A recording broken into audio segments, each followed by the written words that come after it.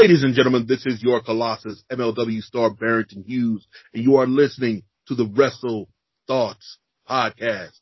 Fam. Hola amigos, los saluda Aerostar desde el Cosmos, directamente de Lucha Libre Triple A, Lucha Underground, para que sigan de cerca el canal de Wrestle Thoughts. Nos vemos, hasta luego. This is Kyle O'Reilly, and you're listening to Wrestle Thoughts Podcast, and that is undisputed.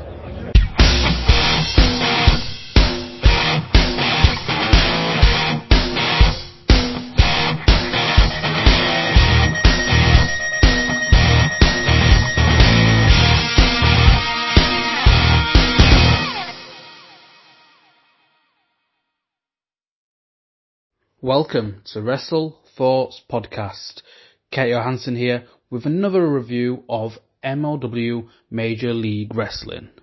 And today I am reviewing MLW Fusion episode 61, the first show after the hugely successful live special of Fury Road 2019. So, at Fury Road 2019, we saw Alex Hammerstone of the Dynasty defeat Heart Foundation's Brian Pillman Jr. to become the first ever National Openweight Champion in MLW. And episode 61, no better way to start. Rich Bikini is talking to Alex Hammerstone. And as Rich mentions Dynasty, he talks about Alex Hammerstone aligning himself with such people. And Hammerstone cuts him off and says that the Dynasty needed him and that he gave Dynasty the destiny and he gave them their first ever piece of gold. Now, is this Hammerstone becoming too egotistical? Could Hammerstone outgrow the Dynasty with his ego? I'd like to see, I really like Dynasty as a heel, but I'm thinking, could Dynasty maybe split up down the line, especially with MJF going to AEW? But could there be a way that they split up, but all three of them stay heel? I'd like to see that, where somebody as arrogant as MJF, he's got competition with Alex Hammerstone. I'd like to see that. And speaking of Dynasty, so kicking things off, the first match was Dynasty's Richard Holliday, and he faced Kotto Brazil.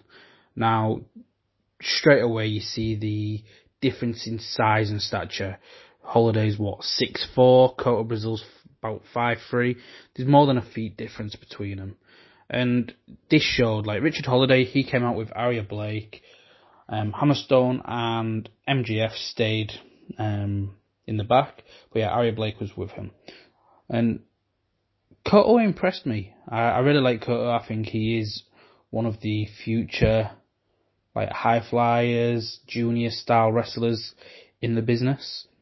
He was really impressive against Richard with the quick flurry and of attacks, but Holliday he was physically superior, and that was the story they was telling in the ring. But like I said, Kotto had a lot of flurry with his attacks, a lot of momentum, and then the match ended with Holliday hitting a brutal lariat, turns Kotto inside out, gut wrenches him to pick him up into the powerbomb. 1, 2, 3. And the thing I liked about this was the fact that after Holliday hit the gut wrench powerbomb, it probably took about 3 to 4 seconds for him to actually go for the pin. And I like that. He knew it was over. He was arrogant. He was just bringing in the crowd from it, and just slowly walks from around Kotto's lying body, slowly goes down 1, 2, 3, as casual as you like. And I kind of like that. I love it, in fact. There was no desperation because his arrogance, he knew it was all over. Sometimes with these arrogant pins, you see somebody casually go down for the pin. They'd quickly go down for the pin, but then do a casual cover and then be surprised when they don't get the free. I liked how this worked. So yeah, that made it 2 for 2 with Dynasty. Could it be 3 for 3? Tonight's main event is Davey Boy Smith Jr. versus MJF. Okay. So, it then went to Salina de la Renta of Promociones Dorado.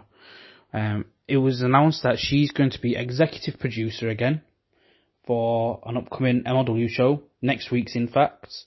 And she was on the phone, and there was just hype in it that she's on the phone building towards next week's show. And if it's as good as the first show that she produced, I am really, really looking forward to this. It was very Promociones Dorado heavy, with El Hijo de LA Park, Ricky Martinez, Loki, and I think that's going to be the same. It won't surprise me if it involves Mance Warner and Sami Callihan, because of they've been costing Salina money. They stopped LA Park from cashing in his title shot on Filthy Tom a couple of weeks ago, and they've been a real thorn on her side, so it'll be interesting to see where that goes and what other matches she'll produce and what other carnage she'll produce, really. So, yeah, it'll be really interesting to see, and that'll be MLW episode 62 of Fusion. Make sure you do check that out. Now, the next match. This match was really, really good. For me, probably match of the episode. It was Ace Austin versus Airwolf. Like, these guys are impressive. And the thing is, like, how young they are. Ace Austin is only 22, and Airwolf is only 19. And it was only a couple of weeks ago that Airwolf got a win over Ray Phoenix on MLW Fusion. Getting a win over one of the biggest luchadors in the business today. Like, it's scary how good they are. Like, the next 10 years, it'll be... In 10 years' time, Airwolf's only 29. He's only going to be getting started. So it'll be really interesting to see where he'll be in the future. During the match, there was talking about Salina de la Renta looking for someone to join Promociones Dorado, and they was just talking about the rumour mill and suggestions where that she could be looking at Airwolf. Could be interesting to see how they build that. I can't see how it would work. Obviously, Airwolf's just a young, upcoming. He might be seduced with power, with wealth, with fame, with being at that top spot that Salina could provide, maybe. Could it have the involvement with Ray Phoenix? Obviously, Airwolf said he'd like a second match against Phoenix. And Promociones Dorado aren't on the best of terms with Phoenix and Pentagon. They could do a tease of them attacking him. Is Airwolf going to help or not? And maybe Airwolf join Promociones Dorado. Or it might just be hearsay, who knows. But back to the match itself. Ace was probably in control of the match. He's so impressive. Every time I see him, I am more and more impressed in what he's capable of doing. And he started taking too much time pandering to the crowd because, again, he was having the upper hand, and it gave Airwolf the chance to hit Ace with the tail whip, which is a very nice double underhook suplex. Really, really nice, well executed, and only got a couple of seconds. But the match itself went for 11 minutes. And I felt it was a really, really good showcase for both of these. Airwolf managed to get the win, so he's gone from beating Ray Phoenix to getting a win against Ace Austin. Surely it's only a matter of time before he faces Teddy Hart for the middleweight. Or you never know, he might want to take a chance with the openweight. Who knows? But a really, really good win for him in 11 minutes. Jumps off the top rope, catches Ace Austin and kind of folds him up face first, plants him 1, 2, 3. Again, great momentum for Airwolf. It'll be interesting to see where it goes. So, back to Salina. Salina de la Renta is going to give us main event of the year, she claims. And the main event is Sami Callihan facing Mance Warner in a Falls Count Anywhere.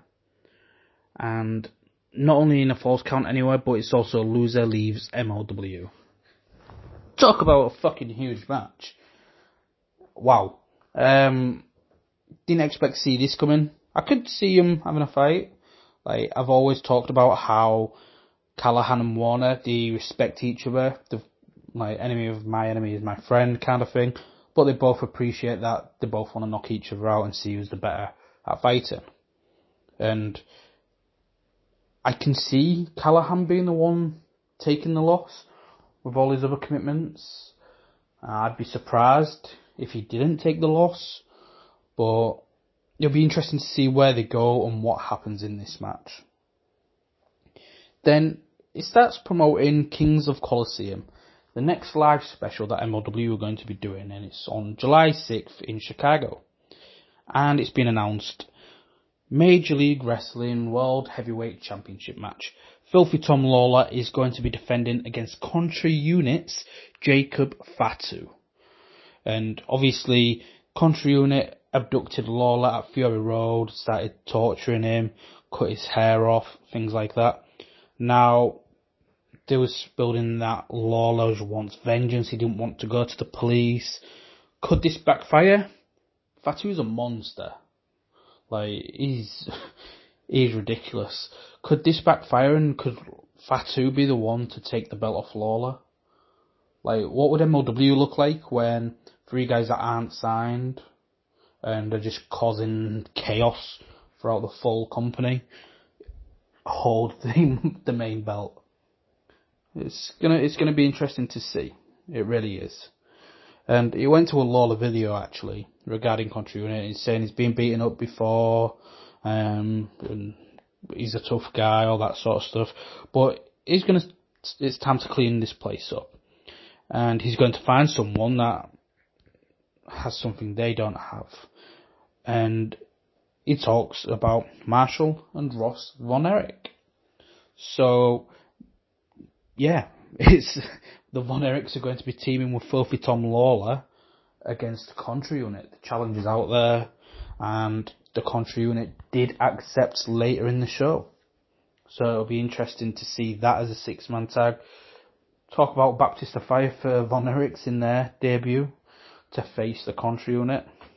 Jesus Christ. Now, goes across to Sami Callihan and Mance Warner, talking about the match that they've just been booked in by Salina. And they're just talking about they like to fight, and it's mainly Callihan doing the talking here. And he said they're going to give Jim Cornette a stroke, or they're going to make him want to quit the industry for good with the amount of violence that they're going to give each other. But then Callihan went on saying when he picks up the victory and Mance Warner rides on up in the sunset, then Mance took it, he cut him off there, turns the baseball cap. He was like, I ain't going nowhere. Not a chance. And he was like, you are? And he was like, nope, I'm not going anywhere. And I like this where they've got that respect for each other, but they know that this is important. It's not about, this is going to be fun beating the shit out of each other. They know it's important. And so shake hands and Mance Warner goes when the bell rings. We'll shake hands now, but when the bell rings, we'll be fighting. And my money's on Mansa to pick up that win. It was announced next week as well that Flamita will be making his MLW debut against the very impressive Rey Horus. And also Low-Key is going to face Promociones Dorado Ricky Martinez. Obviously, a couple of weeks ago, Low-Key was left stranded in the ring by Martinez and Salina and was laid waste to Contra Unit. Went to Low-Key and he was asking what's he doing to prepare, and he's like, look, I'm a professional, I'm always prepared. Tells Ricky that he's sealed his fate because he's on his list. So, another person after Promociones Dorado, and I'm sure he's still got his eye on Contra Unit. He ain't going to forget the beatdown that they give him. Now, it goes to the main event. Davey Boy Smith Jr. versus MJF. Now, obviously Teddy Hart defended against Jimmy Havoc, but Pillman Jr. lost his match against the Dynasty's Hammerstone over the Fury Road tapings. And, Richard Holliday picked up a win earlier in the night, so the 2 for 2. And MJF, in no surprise whatsoever, doesn't only come out with Aria Blake, but the rest of Dynasty are ringside with him. And Davey runs straight at him. MJF drops, gets out the ring, hugs Blake, is like, nah, we'll do this on my time. And yeah, the distractions from Dynasty ringside allows MJF to get the upper hand. And they start working the leg on Davey Boy Smith Jr, which was sold really, really well throughout the full match. MJF swinging his leg straight into the ring post. As he gets back in, MJF starts distracting the referee. So Holliday, Hammerstone, they can continue working on the right leg of Davey Boy Smith Jr. And yeah, throughout the match, it was just constant distractions, helping him choke out Davey Boy using like his t-shirt. One of the guys would distract on the apron for the referee. The other one would throw it into MJF. MJF starts choking. And actually, Davey Boy Smith managed to capitalise it. And then all of a sudden, all of Dynasty was screaming at the ref to look. And I was hoping that didn't go down the, what are you doing? Like, I'm gonna like disqualify you. I'm glad that they didn't go down that route, and they just let him go on. And again, throughout it, he's selling the leg. Like, he's doing moves and not being able to capitalise because of the leg. And he gets him up for the tombstone, hits MJF with a tombstone. He gets up on the top rope, all like Dynamite Kid-esque, flying headbutt across the ring. But his leg hurts because he's landing knees first. His leg hurts. He's selling the leg. Manages to get the pin. 1-2. Richard Holliday hooks MJF's leg onto the rope. So, no win. And then this prompts MJF telling Holliday to do something whilst he's laid out on the floor. So Holliday's up on the apron. Davey Boy Smith knocks him off the apron. Pillman Jr. finally comes down. I'm like, after all this, where the hell are the rest of the Hart Foundation? Pillman comes out, he's brawling with Holliday. And I thought MJF was going to get the win here. Shoulder tackle to the back of the knee. Tries the sharpshooter. The ego on this guy never seems to amaze me. Goes for the sharpshooter and fails. Davey Boy Smith's picking MJF back up and just literally drops him because Hammerstone's up on the apron. He hits Hammerstone and yeah, he runs at the corner for MJF. MJF gets out the way, manages to roll him up. 1, 2, and just before the 3, the referee realises that MJF has his legs on the rope. And at this point, Teddy Hart's now gone ringside. He's brawling with Hammerstone. And MJF's too busy getting into the referee's face. The referee shoves him back and he's like, get out my face, straight into Davey Boy Smith to hit MJF with a running power slam. And something I liked about this was, this show itself. So, great win for Davey Boy Smith. Dynasty didn't go 3 for 3, but during the Airwolf and Ace Austin match, a Contra Unit logo flagged up. During this main event, again, the Contra Unit. And normally when their logo's flashing up during matches, shit's going to go down.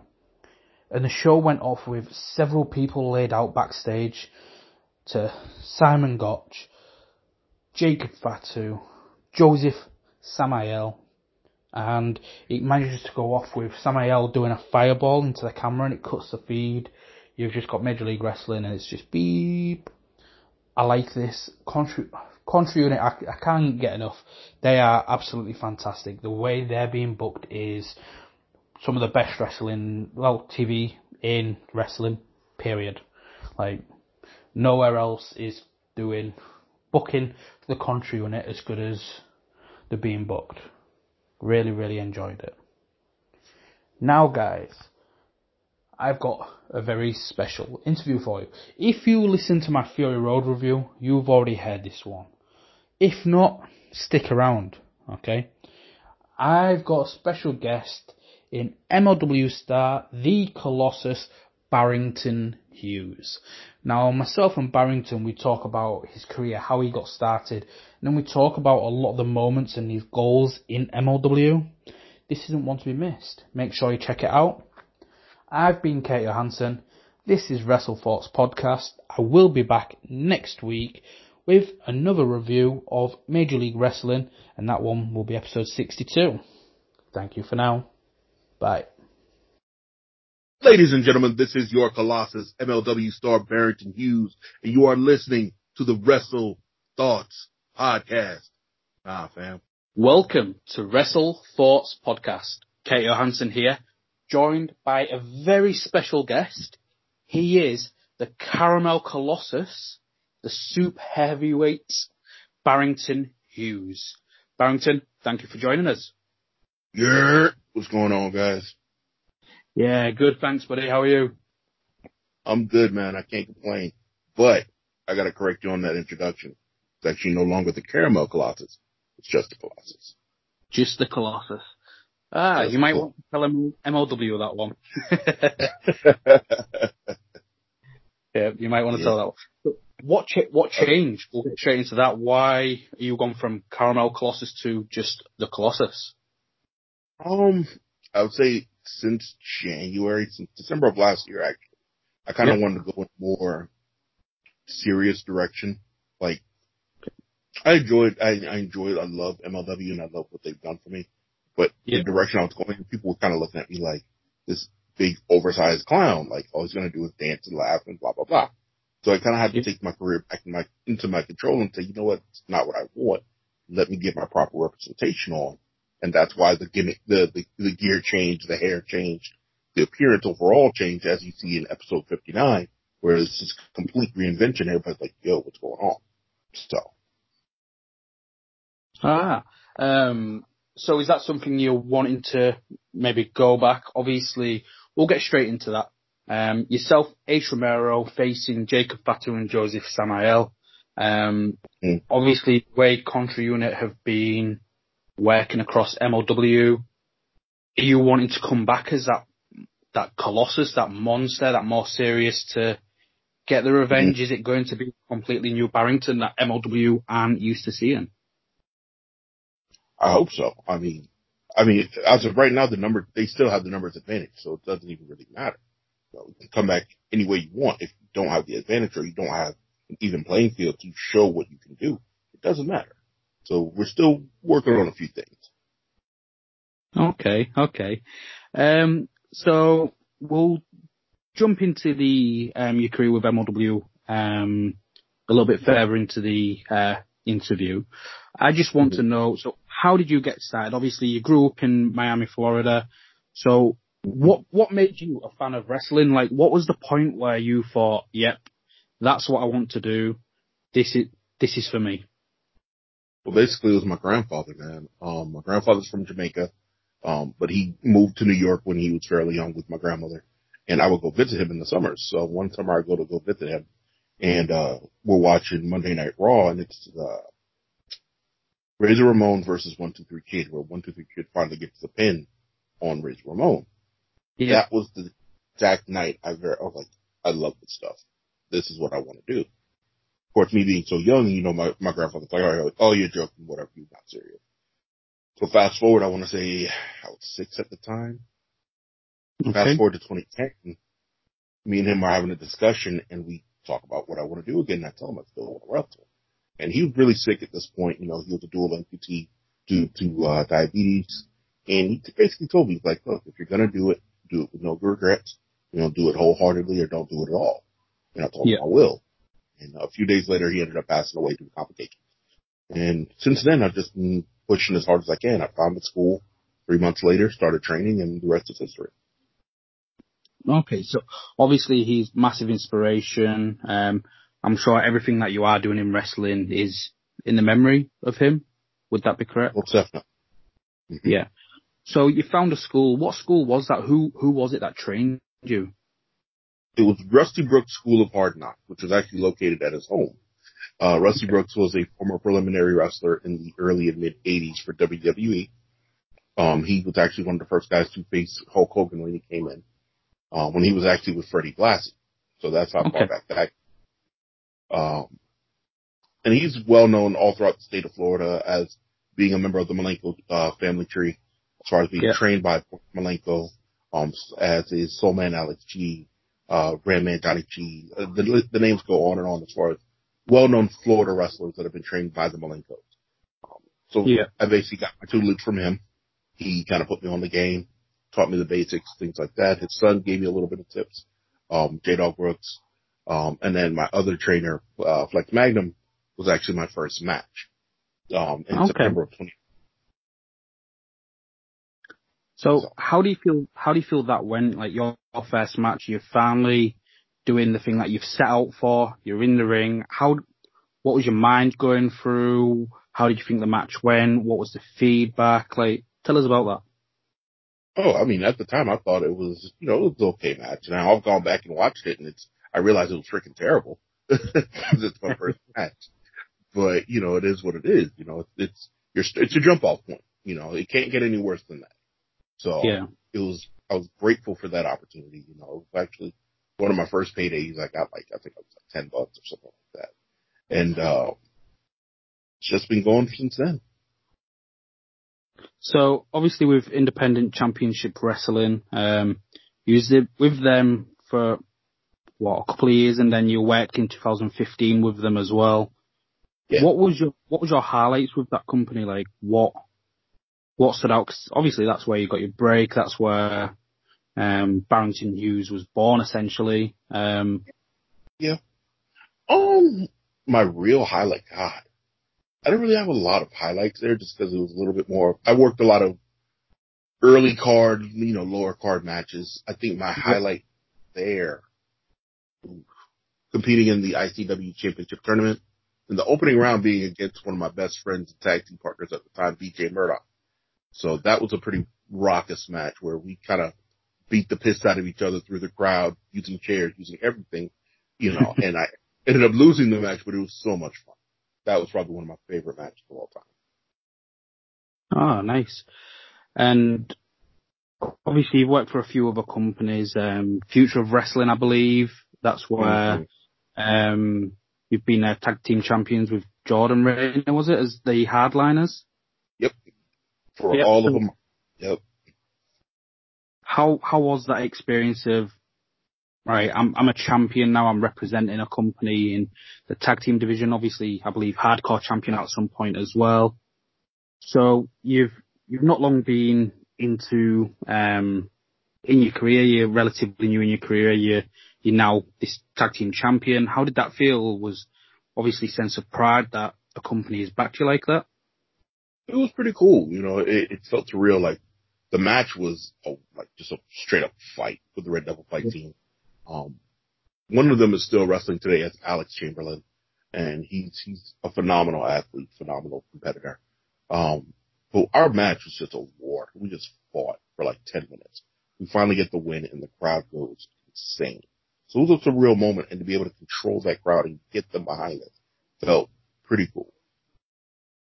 No, it must be, and it's like a sense of accomplishment as well. You've essentially, you've been you're a champion. You've done something that you've set out for, and obviously. So, what other companies have you worked for before getting to MLW? Obviously, there's Ronin Ring Warriors and Ronin Pro Wrestling. Is there any other companies before getting to MLW where you think this is what's defined my career? This is where I've nurtured my craft, really? Yeah. Oh yeah, definitely. You have Ronin Pro based out of Pembroke Pines here, which is still active today. I still, work there from time to time. You have Blueprint Pro, which is a little bit of a newer promotion. I still work there. KCW in Pennsylvania, who's given me the opportunity to work in the Northeast, New York Wrestling Connection. God, who else? Tampa Bay Pro Wrestling, who is in conjunction with Jay Lethal School. So Jay is frequently there, always critiquing, giving tips and giving information, which I'm grateful for there every time I get a chance to work there. I am missing one. The one promotion that actually gave me a chance, I would say about a year before MLW came calling, that was Real Pro Wrestling. A little promotion based out of Fort Myers. Don't really draw big crowds, but they always have passionate fans, and they love what they do. And the guys and girls I work with are fucking great. Nothing else, they're great, and they love what they do. So, huge shout out to Jordan and Zach for those guys give me a chance again when I was getting ready to give up. Was that Real Pro Wrestling, you said? Yes. Yeah. Coastal champion, I believe, at some point? Yep. 6 months. 6 months. How did that go about? Like, obviously, you're very grateful for them giving you that opportunity to hold the title for 6 months. Like, what was your highlights of being the RPW Coastal champion? Well, honestly, winning the title, because I ended up beating Ricky Martinez, who was also an alumni there. Yeah. So that match was pretty fun. Actually losing the title was kind of fun too, which is weird to say. But the match was me putting over a younger talent and getting him over as a scumbag heel, and I felt like we did that pretty effectively at the time. Yeah. Those are basically my main highlights there, man. And just really trying to elevate the title and make it mean more than what, trying to put it over and make sure that people recognize the championship. That's our job. No, 100%. And, like, obviously people that help recognize championships. You mentioned Jay Lethal earlier, who is effectively, when you think of a certain company with Ring of Honor, you think of Jay Lethal and what he's done for those titles. So to get that advice and tips from somebody like Lethal, how much has that helped you? What sort of advice has he given you? Oh, just be more of yourself. Don't be afraid to take chances. If you don't feel comfortable doing something, don't put it until you're completely ready. Just a lot of different little things, and just keep enhancing, keep growing, keep evolving. Don't be afraid of change. That's where that that was kind of the seed that inspired the Knopf Band change. So obviously you've got this opportunity with Major League Wrestling, which myself and like one of my other presenters, Jamie, we are enjoying it. Like each week we're constantly watching it. That's what's prompted me to do the reviews across here in the UK to try and build that exposure, because I think the product that yourself and the rest of the roster and what Kotto Bauer's doing is fantastic. It's like it's a real throwback, but it's not outdated. Right. It's something completely different. And I spoke about this on a podcast I did earlier, which should be dropping next week, about wrestling fans and how people can complain and say, right, you should do this, you should do that. A lot of the things that I see people complaining about certain companies not doing something, you guys at MLW are doing that, and you have got that in your product. And as a competitor, if somebody was listening to this and they've not seen MLW before, why should they check out MLW? Just sell that for the listeners. If you've never seen MLW before, you have never seen the most poignant, most passionate, most driven competitors on the planet. It's more than just walking and talking about it for us. We live this life. We breathe this life. Everything we do in that ring, we leave everything in the ring about it. And it's like, you got your Ring of Honors, you got your WWEs, and then you have your MLW. MLW stands above and beyond as its own brand, as its own unique position, as its own unique product that people have a passionate love for. And it's not because we take 5, 10, 15 minutes in the ring cutting promos. No, we interweave our stories in the ring and out of the ring. And they flow together almost seamlessly. And it all makes sense. And it's all easy to follow. And it's all enjoyable. Yeah, definitely. Earlier today I did a preview show for, obviously, it's Fury Road tonight. Jamie hasn't managed to get round to watching the last two, which has got taped from Free Sports. So, and he was coming and I was like, right, do you want to just jump in on the preview with me? Because normally I'm doing the reviews by myself. And I was explaining to him, and I thought it was a good way to have him on, because obviously I'm explaining to the listeners, but I'm actually explaining to you in front of me the storytelling. And that's one thing that we are like quite passionate about regarding the company, is what you said, the storytelling. And you can do it in the ring, and it isn't half the show, 3/4 of the show of delivering promos, and it's just the continuity, like the truth to the characters, the truth to the storyline. Everything's intertwining rather than, right, these guys are doing a certain thing, then they're done. These guys are doing a certain thing, then they're done.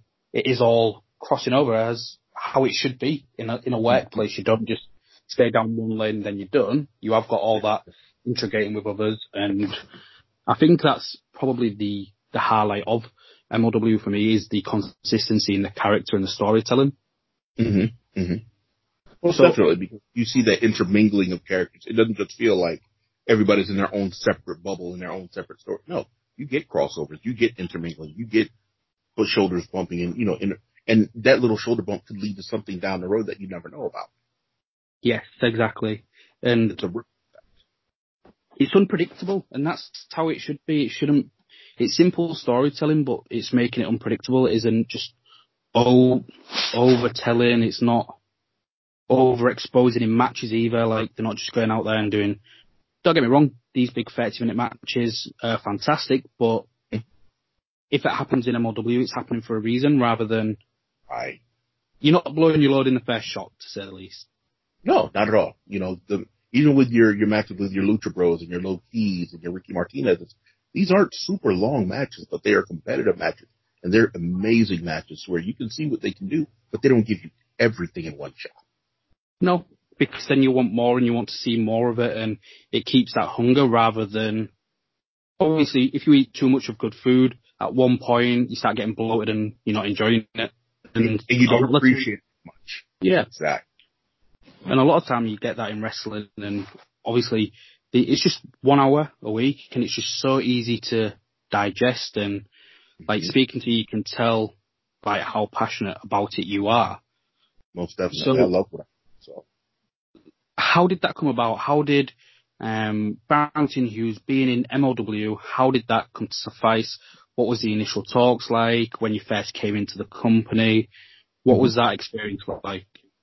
All right. So, a buddy of mine had given me the information. They let me know, hey, I think MLW is coming back. And I was like, what, for real? So he gives me the information or whatever. I send my media package out, my a couple of matches, promo pictures, and a little resume just kind of telling who I am. I send it to, who they send it to, who at the time and still is now the executive VP of talent and production. So he reaches out to me and he's like, look, I sent your stuff to court. The court's really interested because you're bringing something new to the table. So he's like, well, okay, we're going to start with our first show, which is going to be a one shot. And this is October of 2017. Yeah. Can you make it? It's a Thursday. Mind you, I'm an independent guy. I still have a full-time job. So I had to kind of, play sick and sneak off to go. But that was probably the best decision I ever made. It was so worth it.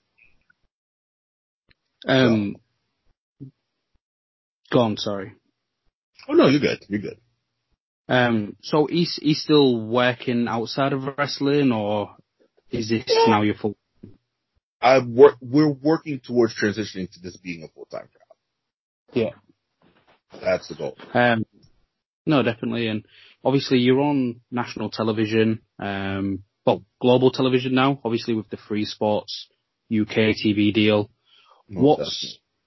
How does that feel then? Like, obviously you told the story where you got involved. It was like your grandfather giving you that push to go do it.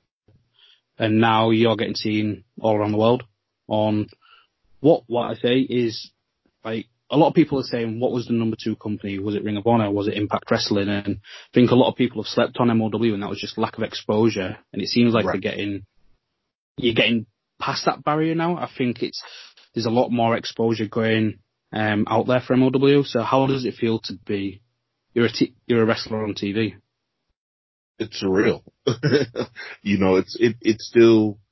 Now it's settling in, and now I'm understanding when people reach out to me on social media like, oh, we love your work. I'm like, huh? Oh yeah, MLW. Because I'm so not used to that. You know what I mean? I've always been the funny fat guy. Now it's, oh man, you're the Caramel Colossus or the Colossus, or, oh man, you're freaking awesome. And you get to that point where it's like, hey, this isn't too bad. So it's still kind of a new experience for me. Even with you reaching out and inviting me to the show, it's a surreal experience, and I appreciate that. You know what I mean? It makes all the sacrifices and all the hard work worthwhile. Yeah. Oh no, I'm glad you feel that way. And like I said, it's quite surreal when we do reach out to certain wrestling personalities and they do agree to come on the podcast. Like, obviously, time's limited, time's like it's important. So for you to share some of that time with us, it does mean a lot, and it's good to see that you feel the same way. The fact that the fact we want to talk to you, it makes you feel good and makes everything seem worthwhile. So that's good. It's nice. It's nice to know. So obviously, I mentioned we're from the UK. So, what's your goals in wrestling? Are you wanting to travel out to different countries? Do you know much about like the UK wrestling scene? Oh yeah, I've been watching PCW. I've been watching IPW. There's a few progress reports. There's several promotions I would love to come and work with there, as well as Ireland and Scotland. I don't know if Scotland still has wrestling, but if I can find wrestling in Scotland, I'm going to look for it. Germany, Finland, anywhere and everywhere. Japan, China. So I just want to travel the world and wrestle and make good money and be able to provide for my family. That's what I want at the end of the day. No, 100%. And well, you mentioned the Scottish scene. Like the Scottish scene is very strong at the moment. They've got Insane Championship Wrestling. They're one of the UK independent promotions that are affiliated with WWE at this point. WWE wanted to work with them because of like the great things they've been doing. They've added one show with them where it was, I think about 5,000, if not 6,000 people just going into arena, and then the next year they wanted to step it up, and they ended up doing the exact same arena that WWE use when they do Raw in Glasgow, and then they're selling. And obviously, this progress that you mentioned, they're doing. They've done Wembley Stadium and they're doing these big venues, and the UK scene is very hot. There's Scottish Wrestling Entertainment as well. There's so many good companies around Ireland, Northern Ireland, Scotland and UK and Wales that if you was to do a tour, I think there'd be quite a lot of work for you to come do, really. Most definitely. I know my good friend Sugar Dunston has been definitely enjoying his time in the UK and just loving life there and making the most of his opportunities. Huge shout out to you, to my brother Sugar Dunk, one time, and a huge shout out to my boy, my little brother Liam Meredith, Big L down in Wales. Man, I love you, bro. No, great. So, are you going to try and reach out to them and be like, look, come on, get me to the UK. Who do I need to speak to?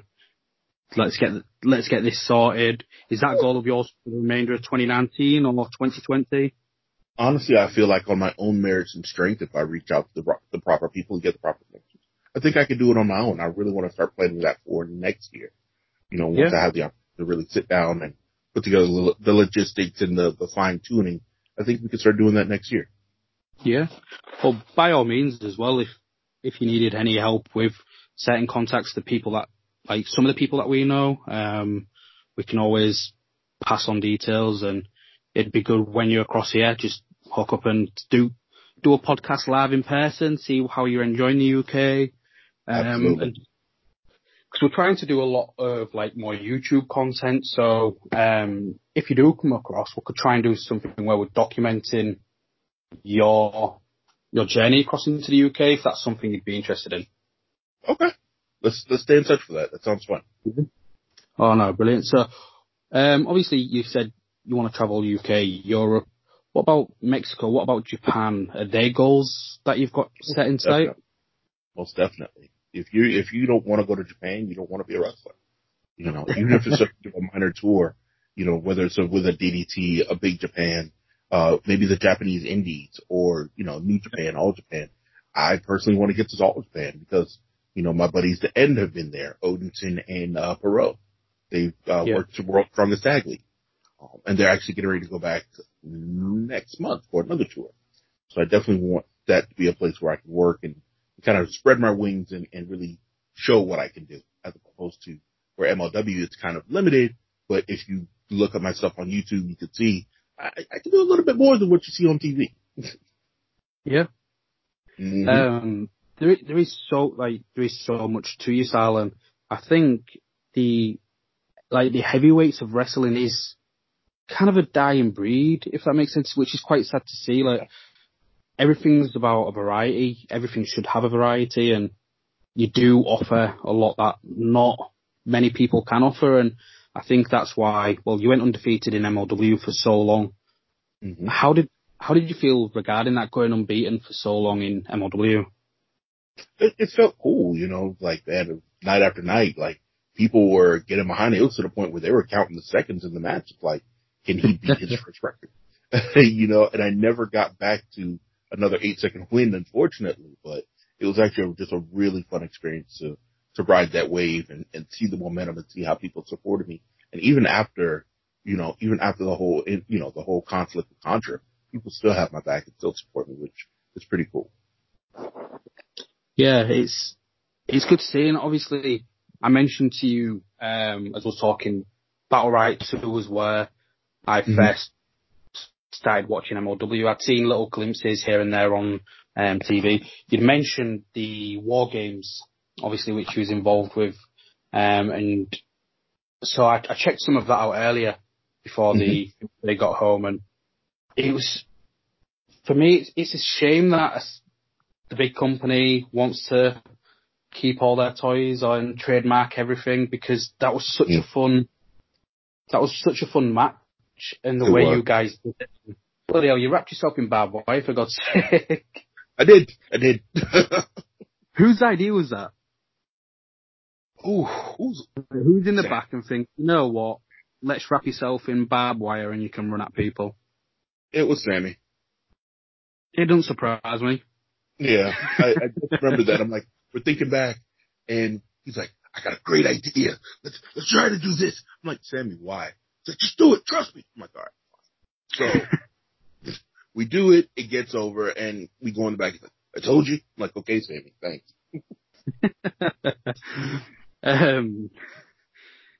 How do you feel like that? With obviously hardcore wrestling isn't for anybody. As soon as you got into the match, obviously I believe it was Jimmy Havoc, just trying to hit you across the head with his wet floor soundboard repeatedly.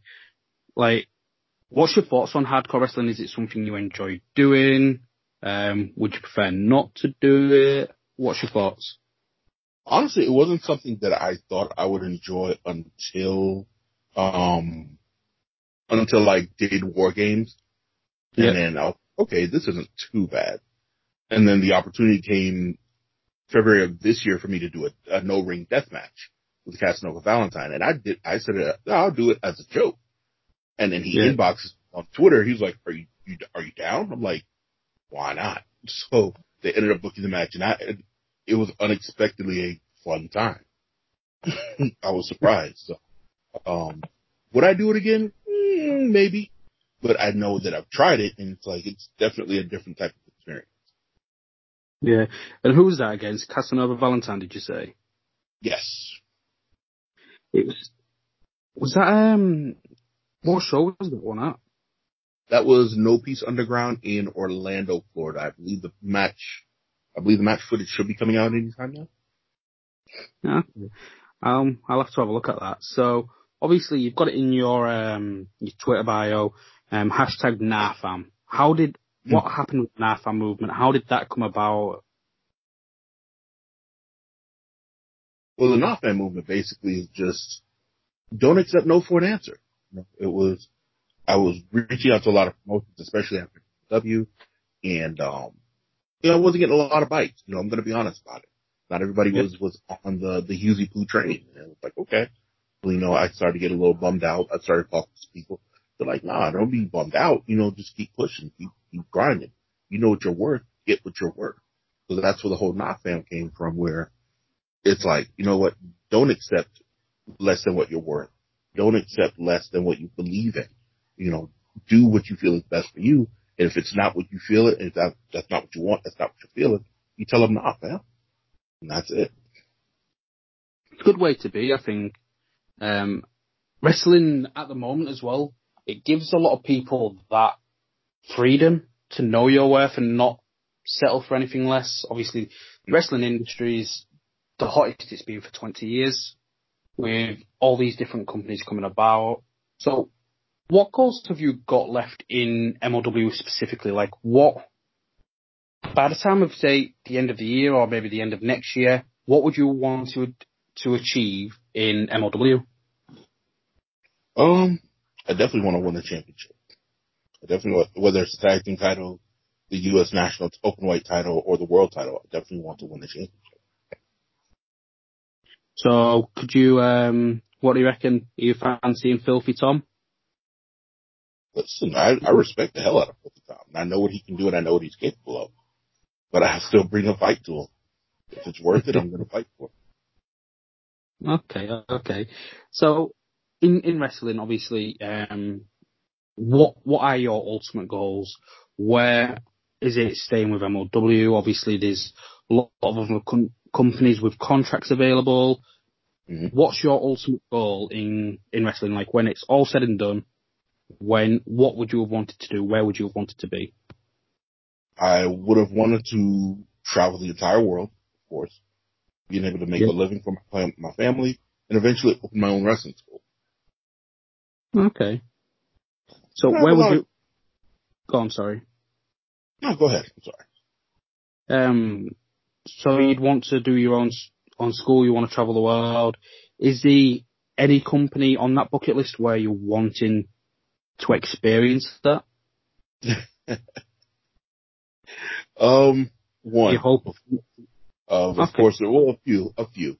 Of course, I mentioned All Japan earlier, possibly New Japan if the opportunity were to arise. And of course, AEW. We're not even gonna, hide the elephant in the room. I would definitely like to get an opportunity with them if that came about as well. Okay. Now, well, thank you for your honesty there. Obviously, it can put you in obviously a tricky situation, but with MLW, with the UK deal, are you hoping that could be something that happens soon, coming across to the UK with MLW? Obviously, Avalanche Robert Dreschke just faced Filthy Tom, representing WXW in Germany. Yeah. Are you hoping more and more of those working relationships are what going to get you across into Europe, across into the UK? What's your thoughts on all these companies wanting to work together? I think it's great because it opens up, audiences to new talent, to new avenues and new things to watch, and it makes new fans out of those watching audiences for those new wrestlers coming in, like a Robert Dreschke. I've known about Robert for a couple of years, but now he's got to be seen proper on U.S. television, and that was great for him, especially with your debut being a world title match. That's fantastic because it shows how much respect and regard that MLW has for WXW and vice versa. So hopefully, like an opportunity where a Tom Lawler can go and, defend his title in Germany would come about. I hope they would do the same thing, and it just helps both companies overall because it's elevating both of their profiles. Yeah, no, I couldn't agree more. It's refreshing to see. It's obviously opening up a lot more opportunities for people like yourself with all these working relationships. When you're studying, like, obviously when you're studying and trying to hone your craft, is there anybody you look to that when you're researching, who do you look at? Gary Albright, number one. Watch a lot of Yokozuna, I'm not gonna lie. Watch some Bam Bam. Watch some Vader, Ron Simmons, especially his tag team stuff. I watched a little bit of everybody. I go as far back as the 60s and 70s, and I'll watch some Buddy Colt, I'll watch some Antonio and Inoki, some Gorilla Monsoon, just to see little things that I could take from there and kind of bring to a modern sense. Ah, nice. So, MLW give you the option of one opponent, whether or not they're signed to the company now or if they're available elsewhere. Who's on your tick list? Who are you wanting to face in that ring? Ooh.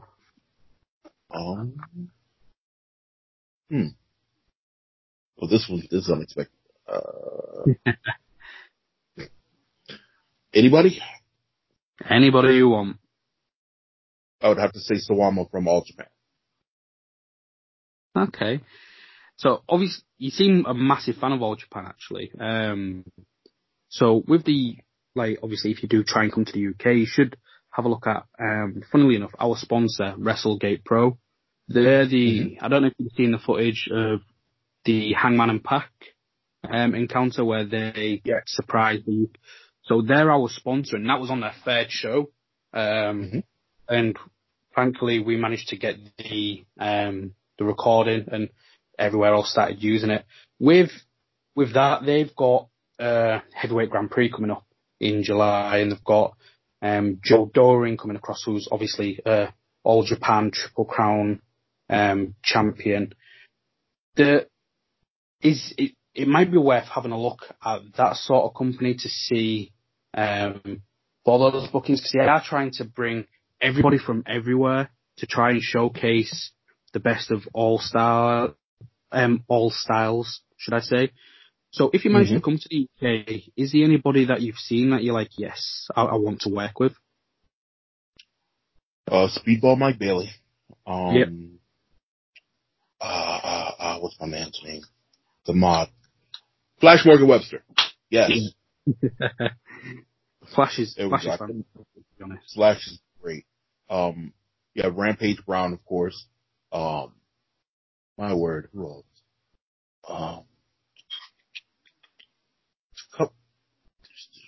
Grado, of course. I want to have a fun match with Grado. That would be fun. Yeah, that would be nuts. Trust me. There's a couple other people. I just can't remember them off the top of my head. Yeah. No, I'm glad you said Rampage Brown, though. For me, he's the best heavyweight in Europe.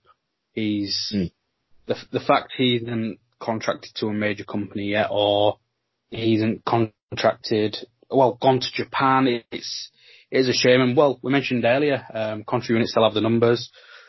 How about speaking to Court and try to get Rampage to come help you and AC Baby out to sort the Contra Unit? So let the fans know where can they find you, where can they get any merchandise, what upcoming appearances have you got? All right. I have a couple of shows coming up. June 15th, I'll be in the Kelsey Theater in West Palm Beach for Full Throttle Championship Wrestling. My second world title defense against Omar Amir. The 23rd, I'll be back in Deerfield, Florida for Blueprint Pro, tagging up with the young talent Taif Al-Sabah against MMA star King Mo and Josh Barnett, the American Top Team. Look to fill a few more dates. That'll be good. The King Mo and Josh Barnett one. Oh yeah, that'll be fun. Josh Hartnett, not Barnett. Josh Hartnett. For Josh. But and I'm looking to fill a few more dates throughout the summer. So if you're interested, reach out to me, bookthehughes@gmail.com. Reach out to me on Twitter @HughesPoo, Instagram @TheRealHughesPoo, Facebook Barrington Hughes or Tragic City if you're looking for a tag team. My partner Mosey Kamau and I combined 30 years of experience. We're definitely looking to travel some more. So huge shout out to my brother. Huge shout out to you guys for having me on the show. And thank you for your time. Yeah, thank you. Just before we let you go as well, something that I'll integrate with the Fury Road preview that I recorded earlier. What's your thoughts on the Fury Road show that will be happening tonight? Is there anything that, as a fan, you're looking forward to see how that's going to play out? I mean, the entire card looks fantastic from top to bottom. I just want to see the world mostly. I have to actually go back to the card now, but it looks like it's going to be really good. Yeah. Okay. A specific match that I'm interested in. What was that? Sorry. I'm actually looking at the card now. As I happen to be scrolling through Facebook, I just happen to see a couple of my guys on the plane en route to the venue. So I was like, okay, cool. Yes, Kotto Brazil, my little brother. Kotto Brazil versus Richard Holliday is going to be good. Gringo Lopez versus Myron Reed is going to be fantastic. Let's see. Low-key versus Ricky Martinez might be low-key match. Forgive my pun. Might be the match of the night. No, I could see that, to be honest. The card is ridiculously good, to be honest. But going back to the beginning of our conversation with the storytelling, the way that's been planted and all the little subtle between Loki and Salina de la Renta and Promociones Dorado, obviously them leaving him to Contra Unit to get beaten like that. I think this match will be it will be massive, but it's most of them. It's all storyline, and that's what I like. It's all that storytelling, and I could see Loki and Ricky Martinez stealing the show, to be honest. Definitely. They're both super talented individuals, and just, Salina being there to help keep that picture together is great. Yeah. Oh, fantastic. Well, Barrington, thank you for coming on to the podcast. Guys, make sure you check out the Colossus. If you are wanting him to come across to the UK, tweet the companies that you'd like to see him at. Maybe tweet some matches you'd like to see him in. If you're not watching it already, make sure you're checking out MLW on Free Sports TV in the UK, on their YouTube channel, or those in America. If you're not watching it already, make sure you're watching on BN Sports, and make sure you check out Barrington Hughes. And go back to War Games. Have a look on YouTube. See Barrington Hughes, close to £500, wrapping himself in barbed wire, just causing carnage. Barrington, thank you. This has been Wrestle Thoughts Podcast. I've been Kate Johansson. Until next time.